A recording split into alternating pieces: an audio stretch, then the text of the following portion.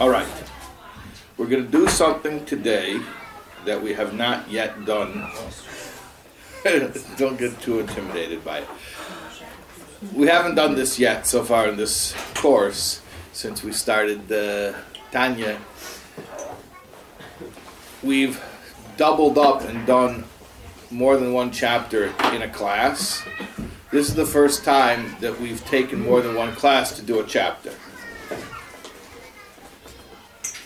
We divided chapter 26 in half. So we started last week, we did the first half of chapter 26.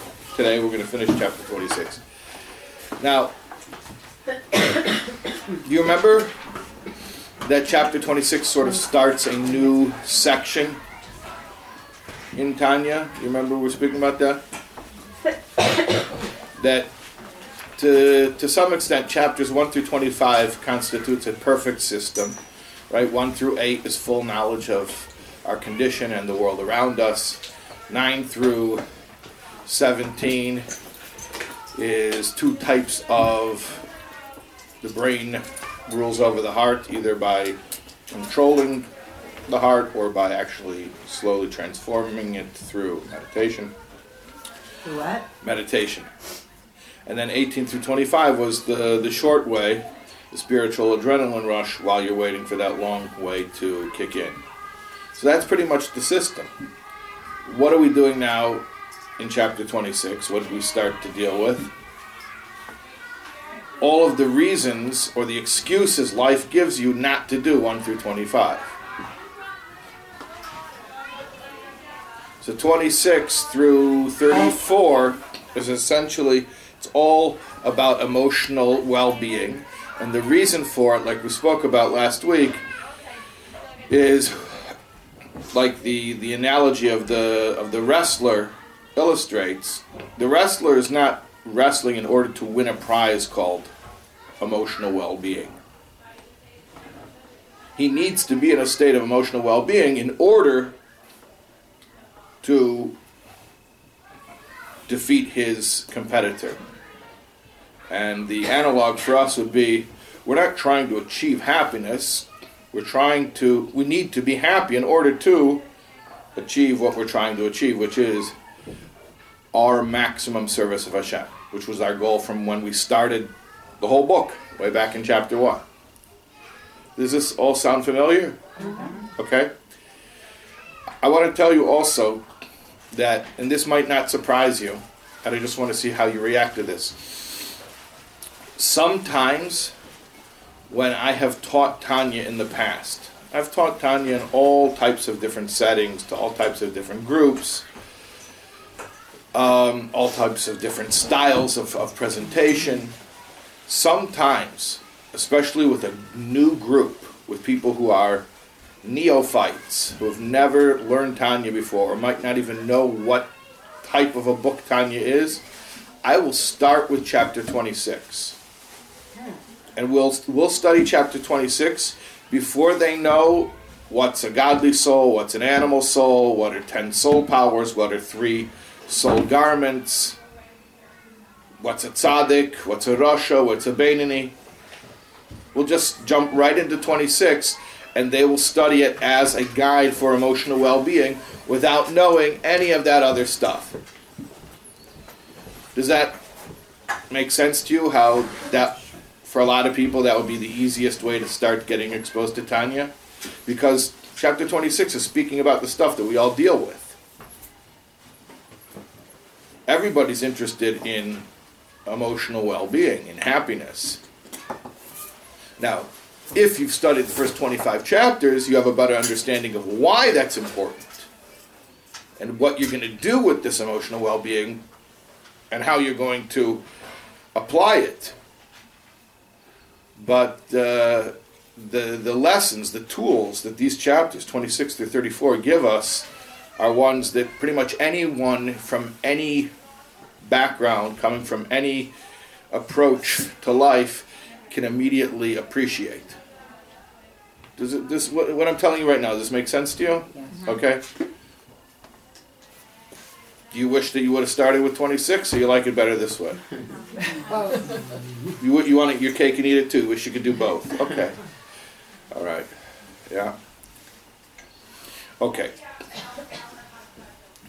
But you could see how somebody right off the street who doesn't know any of the first 25 chapters of Tanya, you could just sit them down and say, hey, you want some spiritual tools for overcoming your life's problems and having a great attitude no matter what?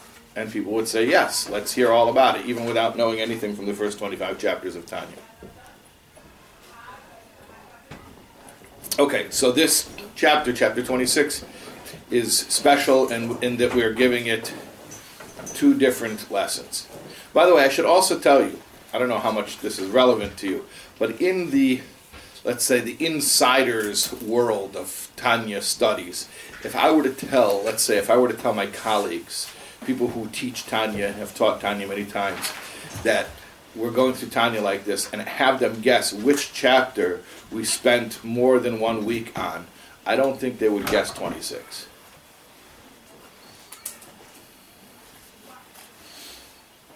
I don't think they would. They'd probably guess 32. 32 is Lamed Beis, which is Lev, which means heart. And it is often referred to as the heart of Tanya, which we'll get to. We'll get to it. But I don't think anyone would guess 26. And yet, what I'm telling you is, for reasons that should be readily understandable to us all, 26 is the chapter that most people want to know the most about right away. Precisely because it's about what people are interested in, because it's what people are struggling with. So that's why chapter 26 gets a little bit longer treatment in our presentation of Tanya. Okay. Everything make sense? Okay. So last week we dealt with, I'm going to call it my excuse for being unhappy that stems from worldly problems. We call them worldly problems. The technical term is daigus mimile da alma. Worries over mile da alma, literally worldly stuff. Worldly stuff means ilam hazeh, this phenomenological plane, material things. Material doesn't have to be coarse materiality. Material, like we said last week, the three big categories of worldly problems are Banei Chaim Mezeinah, which is family problems, health problems, and problems with making a livelihood. All right. So we spoke about last week how to deal with that, how to reframe it, essentially how to reframe it, right? The hidden good, the revealed good. The hidden good is higher than the revealed good. Then you have to prioritize, what do you want? The experience that brings you closer to God, or the experience that's more comfortable? If you want more comfortable, okay, then I guess you want lower good. But if you want the experiences that bring you closer to God, then you are going to choose the higher good. Not that you'll go looking for such experiences, remember, but when Hashem brings them into your life, you will accept them and go through them. Okay, that's all review. What about my excuse for being unhappy that stems from spiritual woes? My worries over spiritual problems. Daigus mimile deshmaya. Worries over heavenly stuff. As opposed to mila d'alma, worldly stuff. This is mila d'shmaya, heavenly stuff. What does it mean, worries over heavenly stuff, spiritual problems? What are spiritual problems? In a word, guilt. Guilt means I did something wrong in the eyes of Hashem, and I feel bad about it. So what should a person do when he or she feels bad about transgressions? Actual transgressions. I did an Aveda. What should I do when I feel bad about having done an Aveda?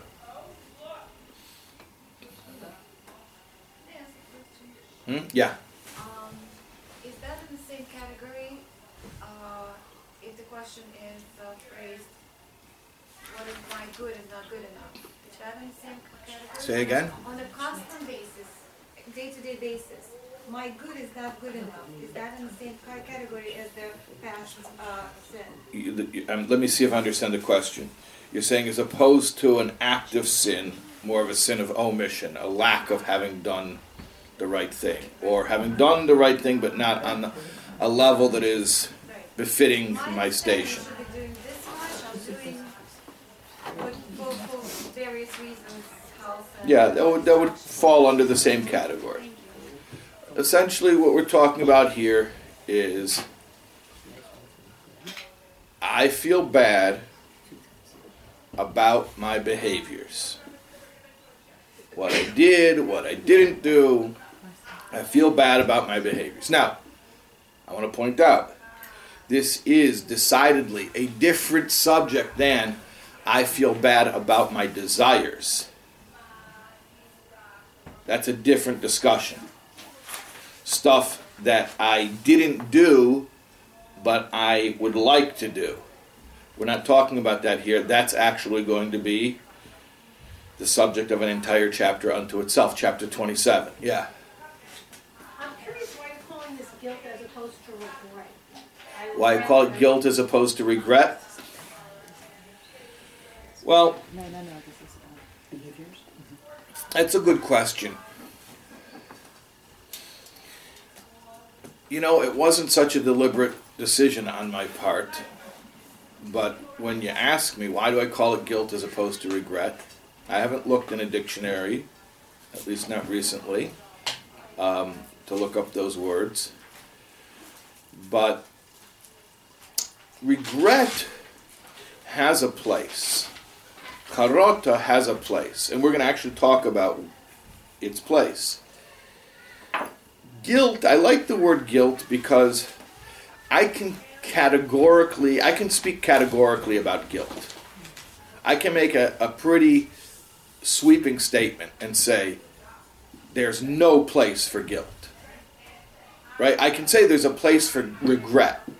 But I like the word guilt because it allows me to make this paint with very broad strokes and say, we're going to talk about a toxic emotion that you need to get rid of completely. It's called guilt.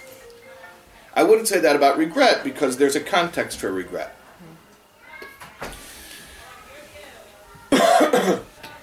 Let's talk about this guilt.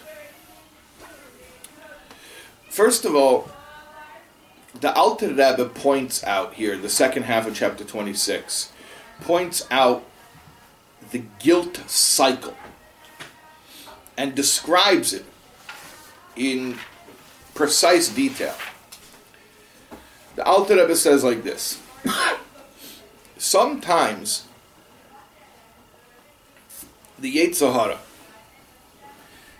rather than coming to you, remember he's a master at his craft, so rather than coming to you and trying to entice you to sin, which that's a very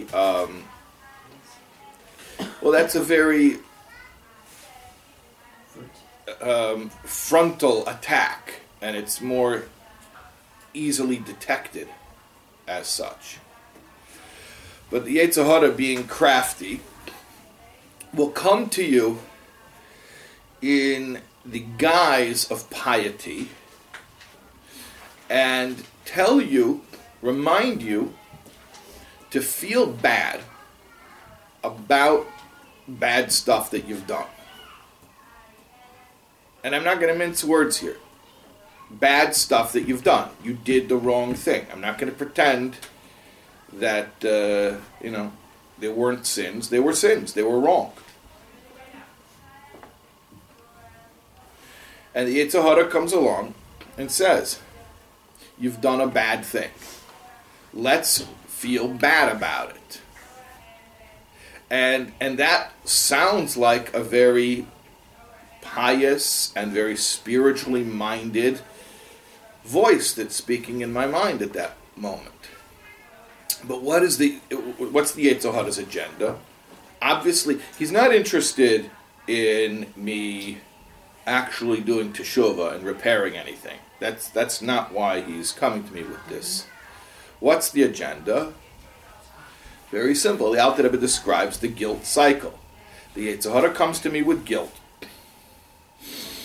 about some Aveda that I've done. In my state of guilt, obviously it's an unpleasant feeling. I feel pain, emotional pain. Coupled with my emotional pain, I'm feeling a low sense of self-worth because I'm the type of person who did such and such. So I'm in pain, and my opinion of myself is low, and I'm looking for relief. And so I take the easiest, quickest relief there is, which is some type of indulgence in some type of pleasure. And since I'm feeling low about myself, my standards are not very high, and I go and I do something for relief that normally I wouldn't do. And now I have something to really feel guilty about, because whatever I did, whatever indulgence I used to numb myself from my guilt is a worse sin than the sin I was originally guilting over. And then from there, it's lather, rinse, repeat. It's a spiral, a downward spiral. And it just keeps perpetuating itself until something stops that cycle, that guilt cycle. Yeah. Does guilt always cause you to do a sin, or does it just get you stuck in inactivity sometimes so you're not doing mitzvahs? The question is, does guilt get you to do a sin, or can it paralyze you in inactivity so you don't do mitzvahs? And my answer is, what's the difference? No, because I think that's... What's the difference? No, but I'm saying I thought more often that's how people get stuck. But I'm saying, what's the difference?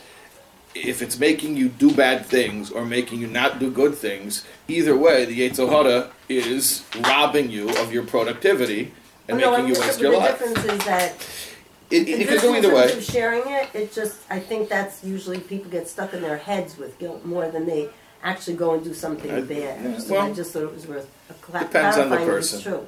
I think it depends on the person. Right. Depends on the setting. Yeah, sometimes guilt makes people inactive. Sometimes, though, I mean, everybody can think for themselves, but the worst choices you make, the choices that you are appalled by. You can think about what your emotional state was when you made those choices. Generally speaking, it's at a time of weakness, which means I'm feeling bad, and I don't think very highly of myself. That's a fatal combination. That's a fatal combination. By the way, I'm feeling bad, I'm going through pain, emotional pain, and I don't think very highly of myself. That's pretty much a description of adolescence, huh? I'm going through emotional pain, and I don't think very highly of myself. So the Yetzer Hara is very strong in adolescence? For sure. Across the board? Well, I'm speaking in generalities, but yeah. What's a teenager? Somebody who's feeling emotional pain because you're going through a transition. All transitions are painful. You don't know if you're a child or if you're an adult trying to figure out your place in the world. It's very tiring. And you're insecure, you're self-conscious, so you don't feel you don't have a very high opinion of yourself. Which is why parenting a teenager is to remind a child constantly who they really are. That, you are essentially good. Not because mommy and tati love you. That does nothing for anybody. That never helped anybody's self-esteem. But mommy and tati think you're great. That never helped anybody's self-esteem.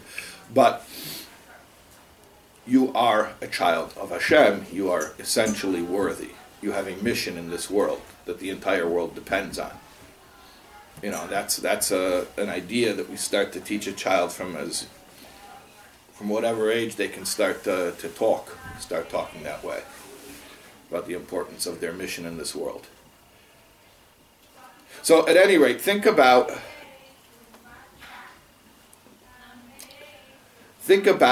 guilt as being like this teenage moment, this adolescent moment of uncertainty and self-loathing and confusion, and the easiest thing in the world is just to find a way to distract yourself. And what's distracting? Well, we all know, the body is a lot more in the front of our consciousness than the soul. So definitely something that's going to feed the body, not nourish it, but, give it some stimulation. And by body, I don't necessarily mean totally physical, although it could be, that's the easiest thing. But, it could be ego-related. Ego, body, those go hand in hand. So, could be physical pleasure, or it could be, seeking. You see this very often. One way of trying to quiet the pangs of guilt is by seeking physical pleasure. Another is not necessarily a bodily sensation, but looking for love and acceptance, right? That's not a physical thing, although sometimes people trade physical currency to get that emotional currency, particularly women. And I say this because, I don't know, I guess I hear a lot of stories from a lot of people, and I probably heard the story thousands of times, where it started exactly like it's described in chapter 26. So I guess for the sake of anyone who's going through this, it should be spelled out so you can, if somebody tells you this story, you can help them understand what they're going through. That somebody made a choice which is not honoring their own dignity. Okay? They degrade themselves. And it all started because they started to feel bad about some other thing, some much smaller thing that they had done or not done. And that's how that guilt takes over a person's life. Okay? So, I'm not good enough, right? That perfectionism. I'm not good enough. I messed up. And here's the proof of it. I really messed up. And it's a real example of something was actually a bad choice. It's not imagined. It's an actual thing that I did wrong. And now, the Yetzer Hara convinces me, you got to feel bad about that. So I start feeling bad about it. Okay, now I'm in pain. It's not a pleasant feeling. I'm in pain. I don't like this feeling. And I'm feeling really down on myself. I don't really cherish myself right now because I'm the kind of person who did such and such. And what is this, the perfect storm brewing? What perfect storm is brewing here is to do something that I really, my better self would never choose to do. But in this situation, I'm looking for that relief. So I'm looking for whatever type of stimulus or distraction, those are synonymous, stimulus, distraction, is going to make me feel okay for now. And then self-loathing goes into overdrive because the kinds of things that I do for relief when I'm feeling a low self-worth are things that I can really obsessively guilt over. Okay, I'm repeating myself, but I just want to make sure this is very clear. I'm going to go to all the questions like this. 1, 2, 3. Okay, yes. We know that we have a people weighed in. So when we're in that situation and we acknowledge we've done something, we messed up, why is the default to do something worse as opposed to do something to connect to Hashem and make ourselves feel better? Okay, so you're not asking this as a goody-goody. You're really asking, why, it doesn't make sense. Why? The question was, when I'm feeling bad, why doesn't my default go high? Why does my default go low? Right? Okay, and it's a good question. think about it like this. Think about it as a trajectory. Okay? As you're plotting a course. 2 dots make a line. Once I'm feeling guilt, and this is why I'm categorically condemning this emotion called guilt. Once I've already entered guilt mode, I'm headed in a direction, and it's not up. It's down. And if I just play that out, it's going to continue to go down. So when I'm feeling that pain of guilt, and the question is, well, why don't I make a better choice instead of making a worse choice? When I'm in the mode of guilt, I'm already on my path downward. And without some force to stop it and set the course backward, I'm just going to continue going down, which is worse indulgences, worse guilt, worse indulgences, and so on and so forth. What was the second question? Yeah. I guess related to her question before, I don't know how does guilt always cause you to sin? And I'll tell you why. Because isn't there like the guilt that, for example, I experienced where like either like parenting, I'm not a good enough parent, or it connects to the perfectionism, like you were saying, but it's like it'll constantly keep me in that loop of like, or feeling empty, I'm not doing enough spiritually. Why does it necessarily have to cause you to sin? I don't see the correlation between, I get the guilt feeling of like feeling down, having like, you know, I'm not doing enough, or I'm not good enough this, I'm not good enough that. That guilt every day, but it doesn't necessarily cause me to sin. Well, the question was, I know what it is to feel guilt, I relate to that part, but it doesn't necessarily cause me to sin. And my answer to that would be, I guess it depends how you define a sin. Or how you define guilt. Or define guilt. But let's say we agree on the definition of guilt. But can you define it again? To define what? Guilt or sin? Guilt. Define it all. Guilt is... The question, I also feel that I'm not getting my answer. When you are stuck in a loop of, you call it guilt, but not satisfaction of doing more than I am doing, there's a sense of happiness that is missing, right? So how do you help that? There's no. Okay. So first of all, just please realize we're in the middle of a subject, and we haven't described yet what to do instead of guilt. So a lot of your questions, I think, will be answered by that. But just to give people the definitions of guilt and of sin, because these are coming up, I told you before, I'm going to say it again, in a very simple way. I don't think it needs to be any more complicated than this. Guilt is feeling bad. We all know what it means to feel bad. And it's feeling bad about what I've done. That's it. Sin is any behavior that is not the maximum use of my time here in this world. That's it.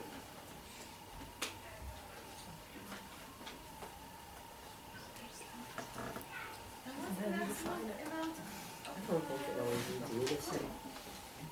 Who defines it? How do we untreat ourselves from defining it has to be that much? What is the maximum? How do we know it's your until you drop?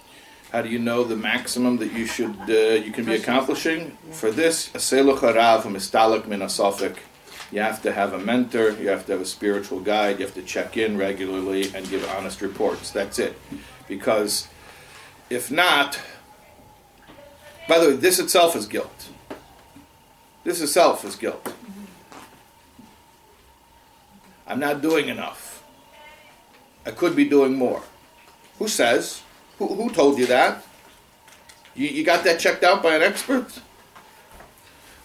I would be very, very skeptical of any such evaluation that came to my mind repeatedly without checking it out with an objective person, because like I said, the Yetzer Hara is a master at his craft. And some people, he'll come to you and he'll say, oh, relax, you're doing too much, take a break. But other people, especially women, the Yetzer Hara comes along and says, do more, sleep less, take care of yourself less, obsess more about your deficiencies. And the proof is in the pudding. You know, you see if it gets positive results or not positive results. And that causes you to sin? That causes sin, and we define sin as the obsessing about doing the wrong thing or not doing the right thing causes me to miss out on more behaviors that I could have been doing the right way. On being present. Well, that's another issue, that it robs us of being present. But I would say that's more of an indication. Okay, that's another side. Let me give this 30 seconds.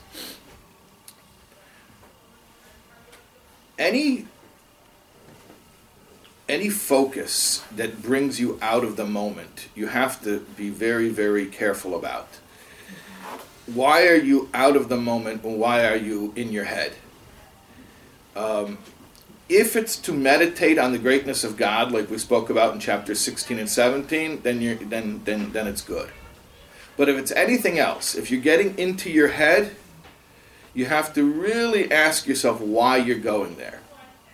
Because very, very, very, very often, you're going into a guilt meditation.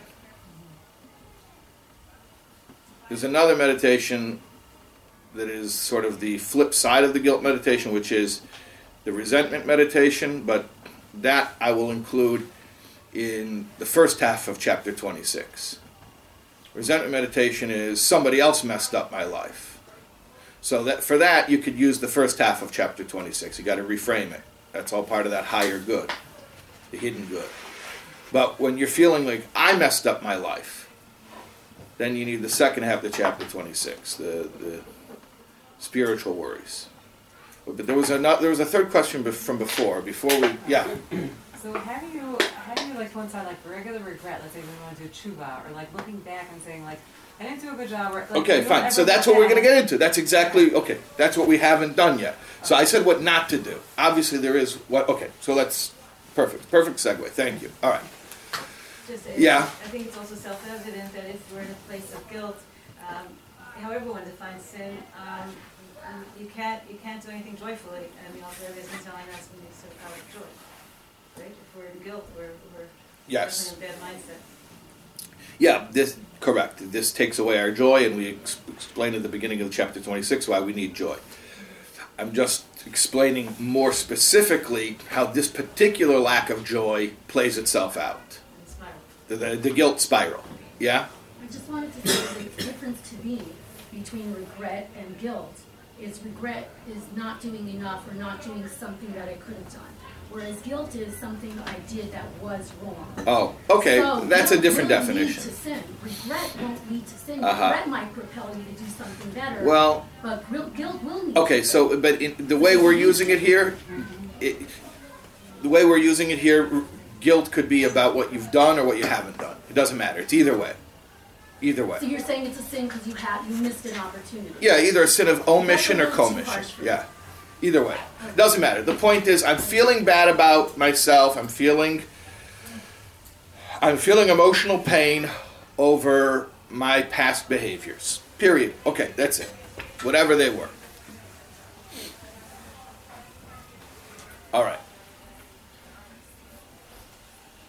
So let's talk about the proper way to deal with these problems. The Alter Rebbe points out a dead giveaway. How we can know from the very outset that this thought pattern is not headed in a good direction.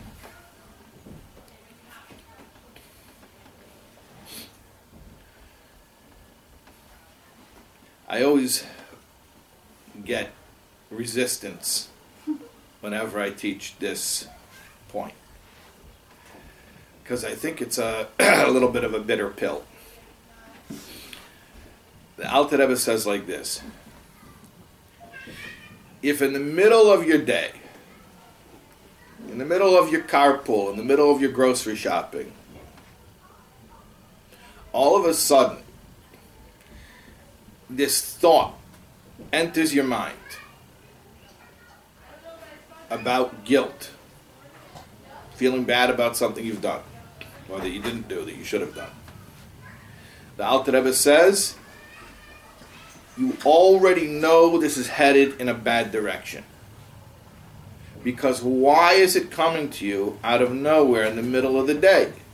Now you might say, well, I'm just a very spiritual person, and I'm very on top of my spiritual development, and I'm thinking about my ways I can improve myself all the time, so it shouldn't really surprise you that in the middle of grocery shopping, I'm feeling bad about... No. The Alter Rebbe says, where did it even come to you to start thinking about, is this the time for this?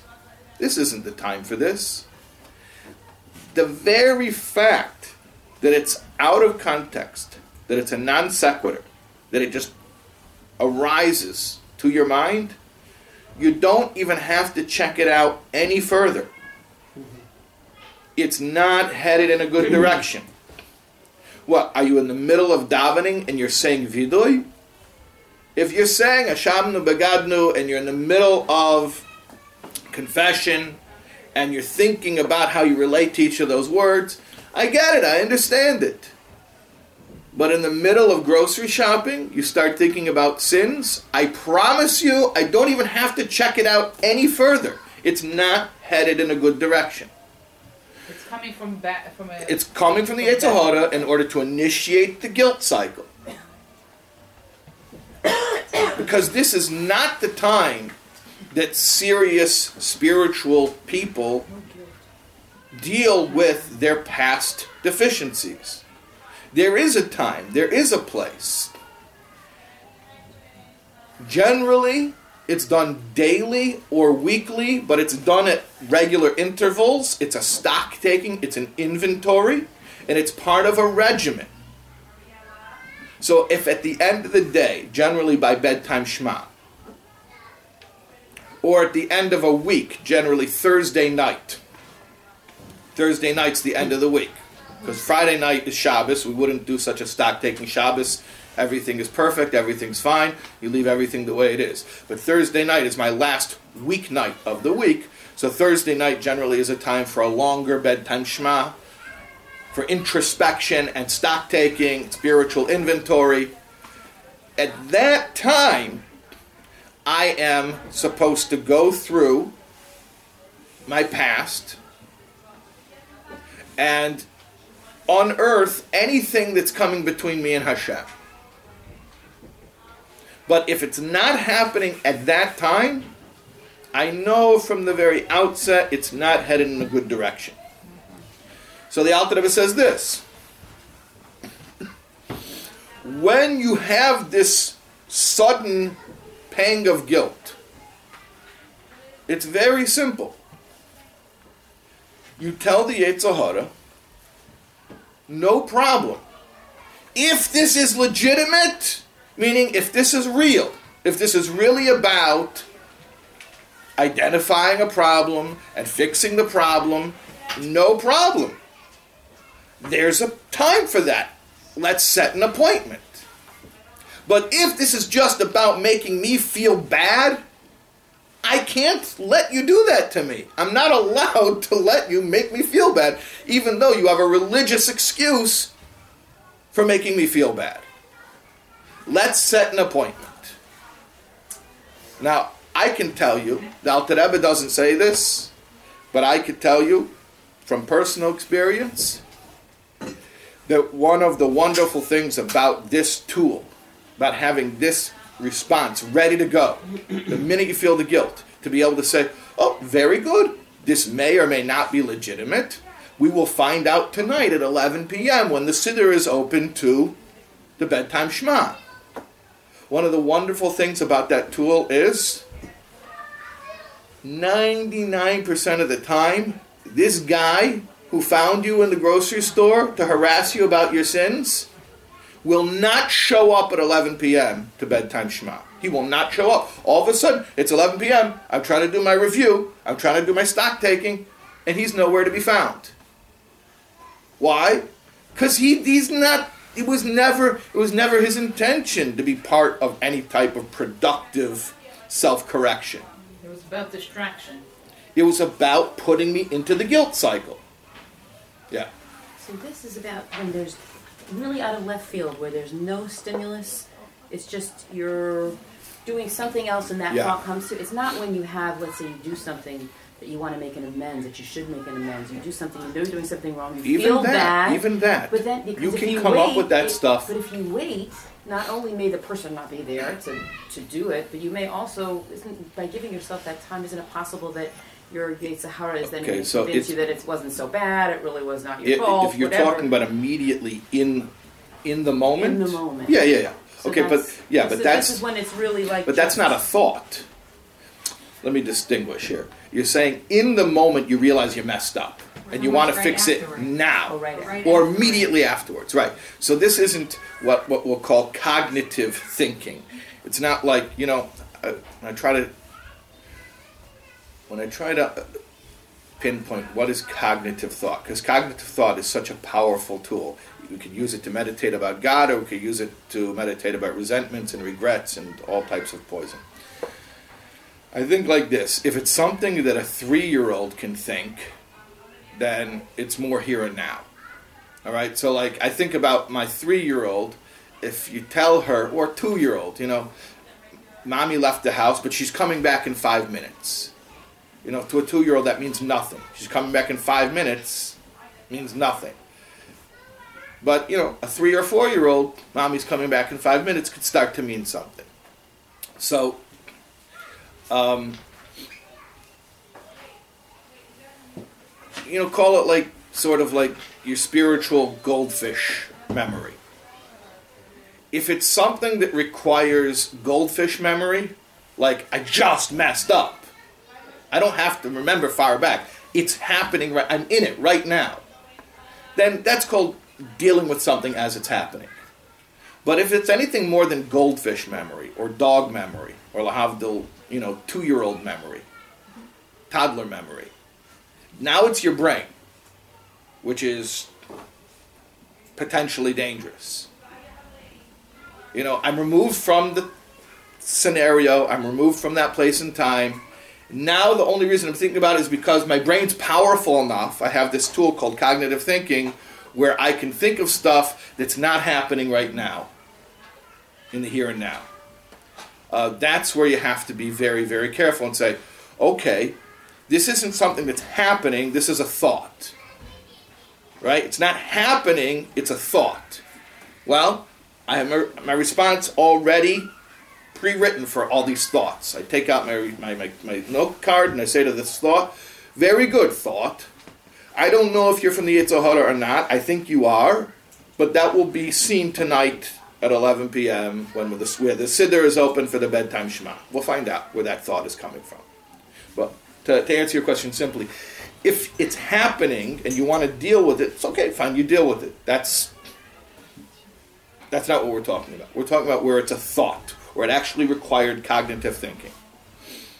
Yeah? Just by way of clarification, so if you were in Gur Migblat, as you said, and you think you should have been somewhere else at that time, then that's not guilt. That's what you should be dealing with at the time. Right. If it all of a sudden strikes you, I should be somewhere else. Right. I can't be doing this. I need to be somewhere else. Right. That's not guilt. That's decision making. Right. That's real. Now, but the definition of guilt is it makes me powerless because there's no decision making to be exercised. That's the definition of guilt. There's no decision making. Right. If there's an active decision on the table, that's not guilt, that's making decisions or modifying my decisions. Okay, so wait, so let's say Point of guilt is, it's over.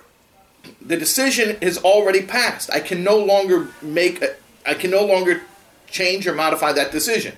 I can make a new decision to try to offset the old decision. And that you can think about? That's okay? Like, let's say you don't like you spoke to your kid earlier, and that comes into your head. Once the decision making is over, now we're talking about cognitive thinking. That's guilt. By the way, animals don't have guilt. Right. I like the people who talk about, I came home and the pillow was ripped to shreds and my dog had a guilty look. Your dog didn't have a guilty look. Dogs don't have guilt. No, but she saw that I was pointing at the pillow and screaming. And she went into her crate and she wouldn't look at me. Yeah. She's afraid. That's submission behavior. She doesn't want you to be mad because there's this crazy person screaming while pointing at some random pillow. That's not guilt. They don't have cognitive thinking to be able to associate those things.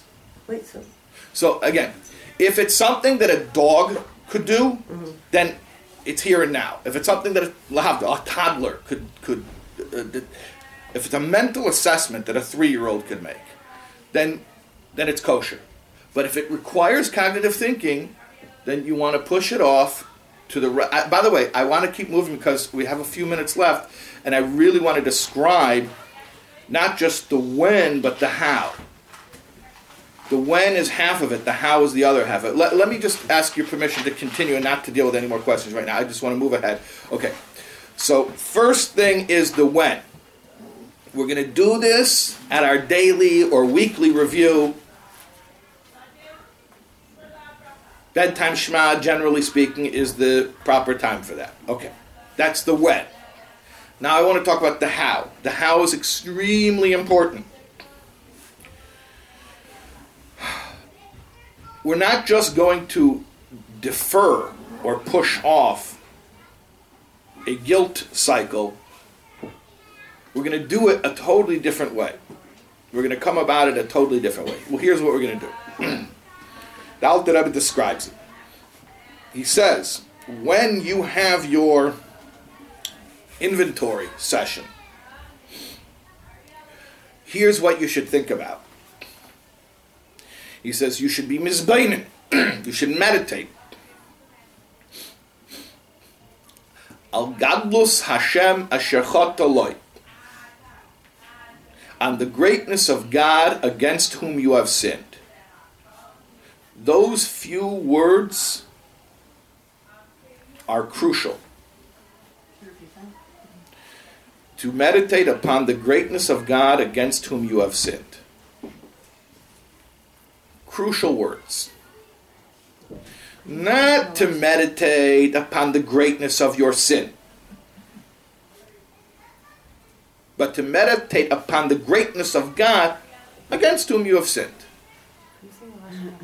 Could you say the Lashon HaPasuk?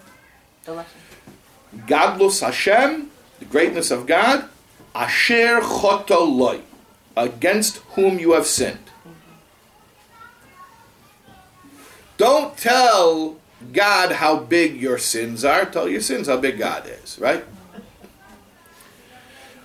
When a person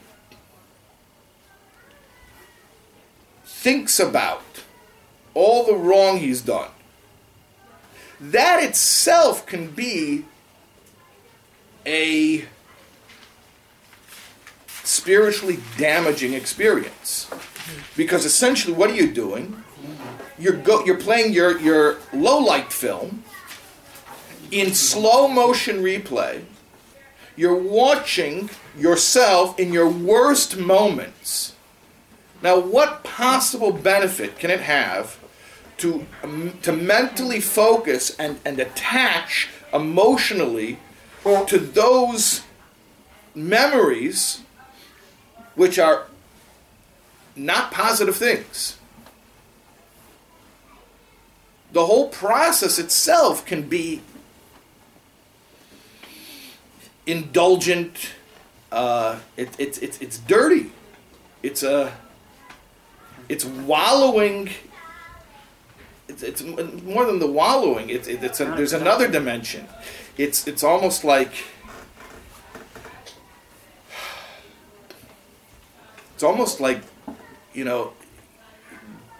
reveling in it.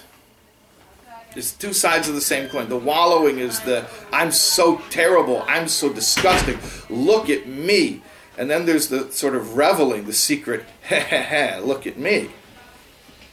I did it once, and now I'm going to go to the memory bank and I'm going to relive it again. Wow. That's not healthy. Throwing good money after bad. Yeah, sort of, yeah. So, I mean, and by the way, if you think about your nightly or weekly review this way, you could also think about Yom Kippur this way. Can you imagine a person who spends the whole Yom Kippur, holiest day of the year, and what's going through their brain? The nastiest, most unsorted behaviors of their year. That's how you spend the holiest day of the year, is reviewing all of the yucky stuff from your life. No, that can't be spiritual. That cannot be spiritual. So then what am I supposed to do, though? I have to deal with it. There's a problem. Okay, no problem. We're going to deal with it. Meditate on the greatness of Hashem against whom you've sinned. In other words, when I meditate on the greatness of Hashem against whom I've sinned, first of all, I'm meditating on the greatness of Hashem. I'm not meditating on the sin. Second of all, the sin becomes almost incidental. It's almost irrelevant what betrayal it was. What is significant is the betrayal. I'm in a relationship. I'm here to be loyal, to serve my Maker. My Maker deserves the best of me. And I didn't give Hashem the best of me. Is it really that relevant which particular sin, which category or subcategory of sin it was that was the specific form of betrayal? Is that what makes it so bad? Is it the sin itself? Is it the behavior itself? Maybe on a very humanistic level, where we're appalled by certain behaviors more than others. But from a spiritual perspective of someone who's serving Hashem, what makes a behavior appalling is that it's a betrayal of my relationship with Hashem. So it's not about my reaction to the sin. Oh, that was a bad one. Oh, that one was not such a bad one. It's about my feeling of I'm in a relationship and I did something, anything, it was really irrelevant what it was, that I allowed to come between me and Hashem. And that's what I regret. My regret is not the sin. My regret is the interruption between me and Hashem. And if that's the case, it's almost irrelevant which form of behavior, which that interruption took on. I want to wrap up in less than 60 seconds. And I have all the questions. Yeah? I understand what you're saying on the spiritual front. Yeah. However, we're here to do it better each time. Let's say I'll pick a very silly, well, not ever, a very practical example.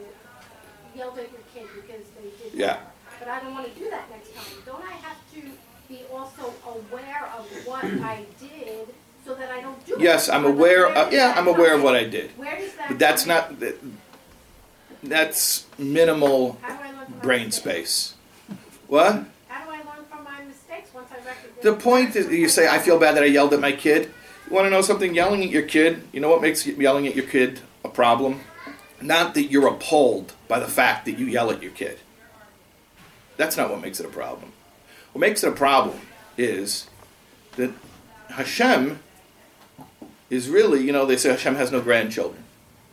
It's not like you're a child of Hashem and your child is the child of Hashem. Your child is Hashem's grandchild? No, that doesn't make sense. Your child is Hashem's child. I yelled at Hashem's child. So if I really want to do tshuva, if I really want to fix it, it's not about I personally find this behavior appalling. No, it has to be within the context of, wow, yelling at my child is just another thing that I allow to get in between me and Hashem. And if I'm more focused on Hashem, then those behaviors are going to happen a lot less. We always bring it back to our relationship with Hashem, and does this behavior fit into my relation with Hashem, or doesn't fit into my relationship with Hashem? But the litmus test is always the relationship with Hashem. It's not about, well, is this a good behavior or a bad behavior? Don't worry about the behavior. Think about the relationship. is this behavior consistent with the relationship? And yeah, this is it, and then we're wrapping. We're finishing. Speaking, let's say you spoke bad about someone, or you were like lax in Hilchos Shabbos. Where does it come in to learn more of the halachos, or like to put something practically into place? Okay, so let's wrap it up here. Okay, the question is, so practically what? Yeah, okay, so this is the last part of it. All right, so there's the when. The when is very important. Set an appointment. I'm going to do my regular review as a part of a spiritual regimen. I do daily or weekly review. There's the how. The how is I meditate on the greatness of Hashem, against whom I've sinned, not meditating on the sin. And then there's how to wrap it up, how to resolve it. Okay. So here's what the Alter Rebbe says. You bring it to light. You put it out on the table. You are 100% confident in the fact that Hashem forgives you. You immediately feel joy. You immediately feel joy. The joy at having been forgiven. And now you move on. You move on with that behavior now out of your life. If it comes up again, okay, so we'll deal with it again. But at the moment you finish your spiritual inventory, the feeling has to be the joy of having been cleansed, having been relieved of this burden. It's gone. It's done. I'm done with this. It sounds like self-therapy. It is self-therapy. It's amazing. It is. Face it, it trace is. it, and erase it. What? Face it, trace it, and erase it. Face it, trace it, erase it. Yeah. Face it, what is it? Trace it, a betrayal against Hashem. Whatever it is, it's irrelevant what form it took. Erase it means, Hashem, I give it to you. And he takes it. And immediately one is supposed to feel joy. If you're doing these appointments with yourself correctly, it should immediately be resolved in joy and a feeling of relief, and move on in life. That's it. You move on. Lahavdil, that's what the guys do. They go give their But if you do Hail confession. Marys, that's No, but what? This- They give their confession and they're free. This is different than this is different than a confession. Oh, and this is been out of Makom, right? Not. No. It could be also ben adam l'chavei, right? Okay. Anyways, we're going too late. We got to wrap it up. All right. So let's just summarize in 10 seconds. Chapter 26. What?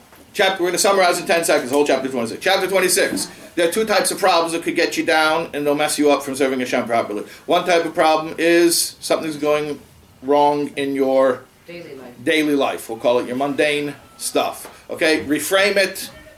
Look at the higher good, the concealed good. The other type of scenario is spiritual problems. Spiritual problems means guilt. I did wrong. What do? Set an appointment. Take care of it. Be relieved of it. Move on. Okay? Good? All right.